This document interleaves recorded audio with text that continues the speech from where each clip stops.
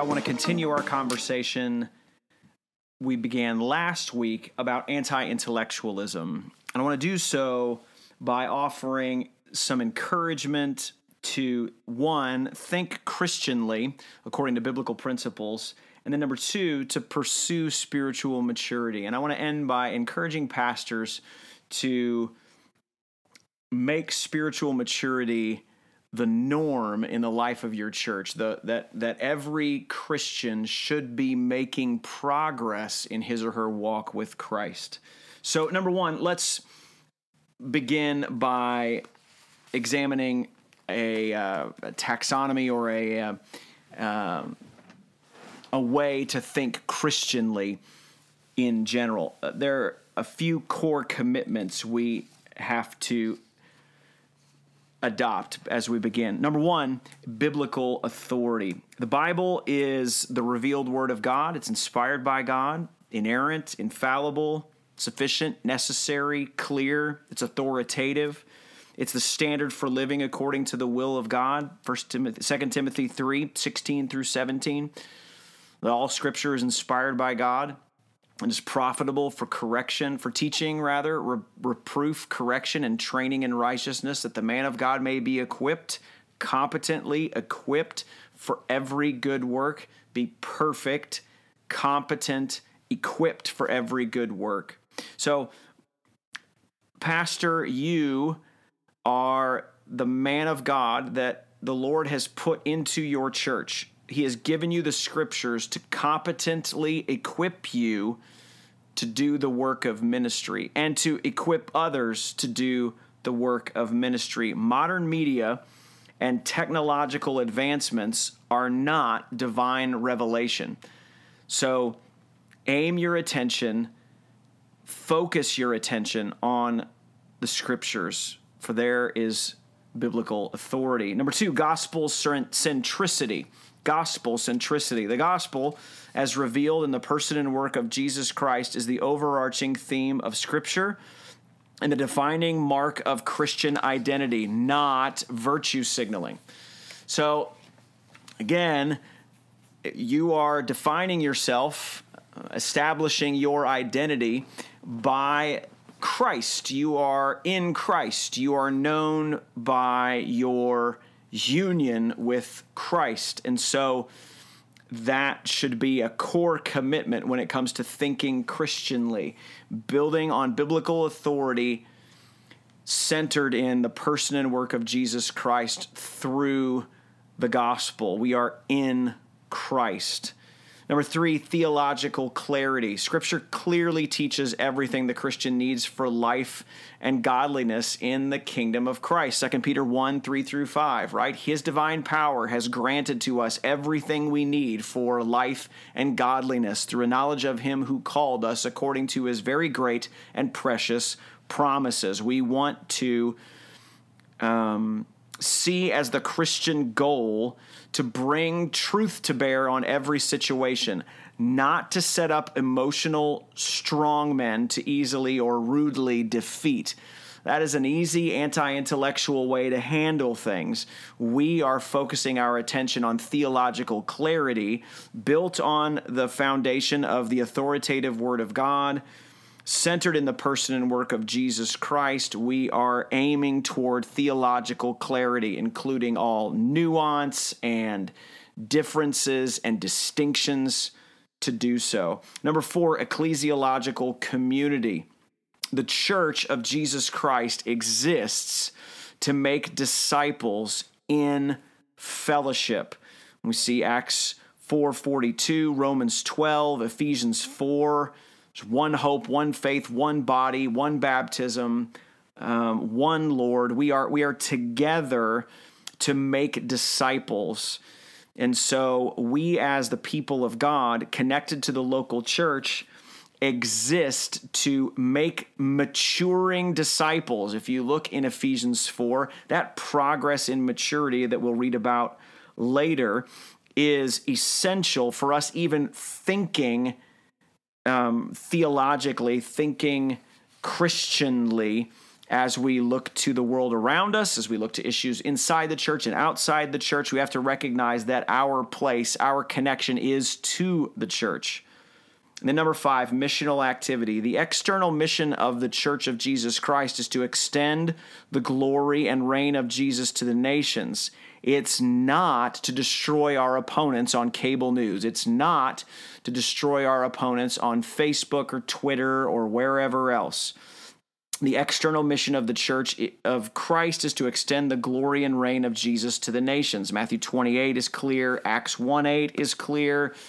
But a lot of times under the guise of standing up for the truth, we see destroying other people as a part of that mission, when in reality, we are to be advancing the gospel of Christ over the temptation to defeat an opponent. Now, what we can see as a response here pretty quickly is, yes, but isn't it an anti-intellectual thing to just say, just preach the gospel, don't talk about theology, don't talk about nuance? Well, I understand that response. What I'm trying to argue for here is that we should think Christianly, the idea that we should think Christianly inside the reality of the church, inside this the pale of orthodoxy, I guess, or this evangelical sphere in which we find ourselves. We should think deeply about theology, deeply about doctrine, deeply about the truth,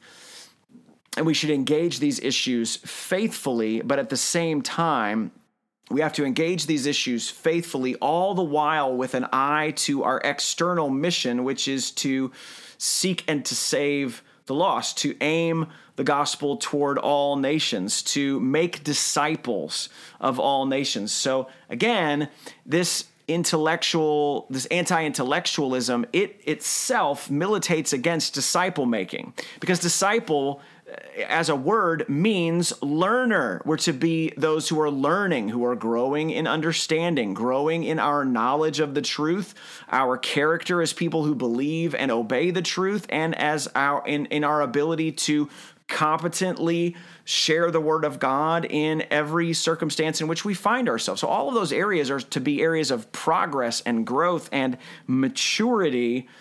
And so it is an anti-intellectual thing to go against, or in terms of Christian intellectualism, it is an anti-intellectual thing to go against the missional activity of the church in favor of debating a certain issue. So again, it's truly an intellectual thing to look deeply into gospel issues, all the while with the aim of exalting the name of Jesus before those who don't know him. So we have to take all of these things together. So I want to return to the idea of thinking and loving the Lord with all of our minds as a discipleship issue. And I just want to read a few passages of Scripture in an encouragement to you. We have to see the necessity of progress in spiritual maturity as a biblical priority.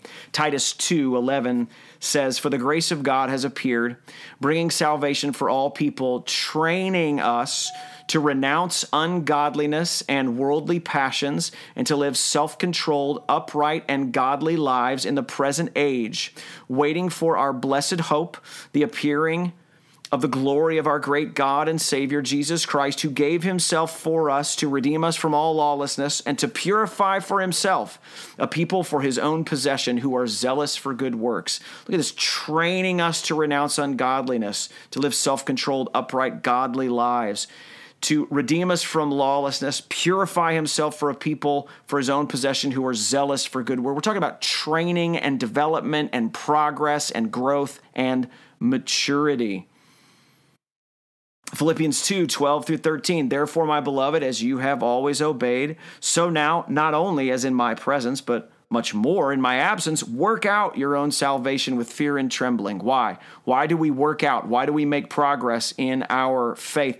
Because for it is God who works in you, both to will, to have the desire, and to work, to have the ability for his good pleasure. So God is at work in us to change the way that we think, to change the things that we have affection toward, our feeling, and then to have the ability to carry out obedient acts, good works for the sake of the kingdom of God and the glory of God as the people of God. So this is a part of our natural progress as disciples. Ephesians 4, this is a longer passage, but so helpful. And he gave the apostles, the prophets, the evangelists, the shepherds, and teachers to equip the saints for the work of ministry, for building up the body of Christ, until we all attain to the unity of the faith and of the knowledge of the Son of God, to mature manhood, to the measure of the stature of the fullness of Christ. Why? So that we may no longer be children, immature, tossed to and fro by the waves and carried about by every wind of doctrine, human cunning, craftiness, and deceitful schemes. Rather, speaking the truth in love, we are to grow up in every way. Grow up in every way into him who is the head, into Christ, from whom the whole body, joined and held together by every joint with which it is equipped, when each part is working properly, makes the body grow so that it builds itself up in love. This is one of the realities of Christ's ministry to the people of God, giving evangelists, shepherds, pastors, teachers, that is, to equip the saints to do the work of ministry. And that work of ministry is a maturing ministry.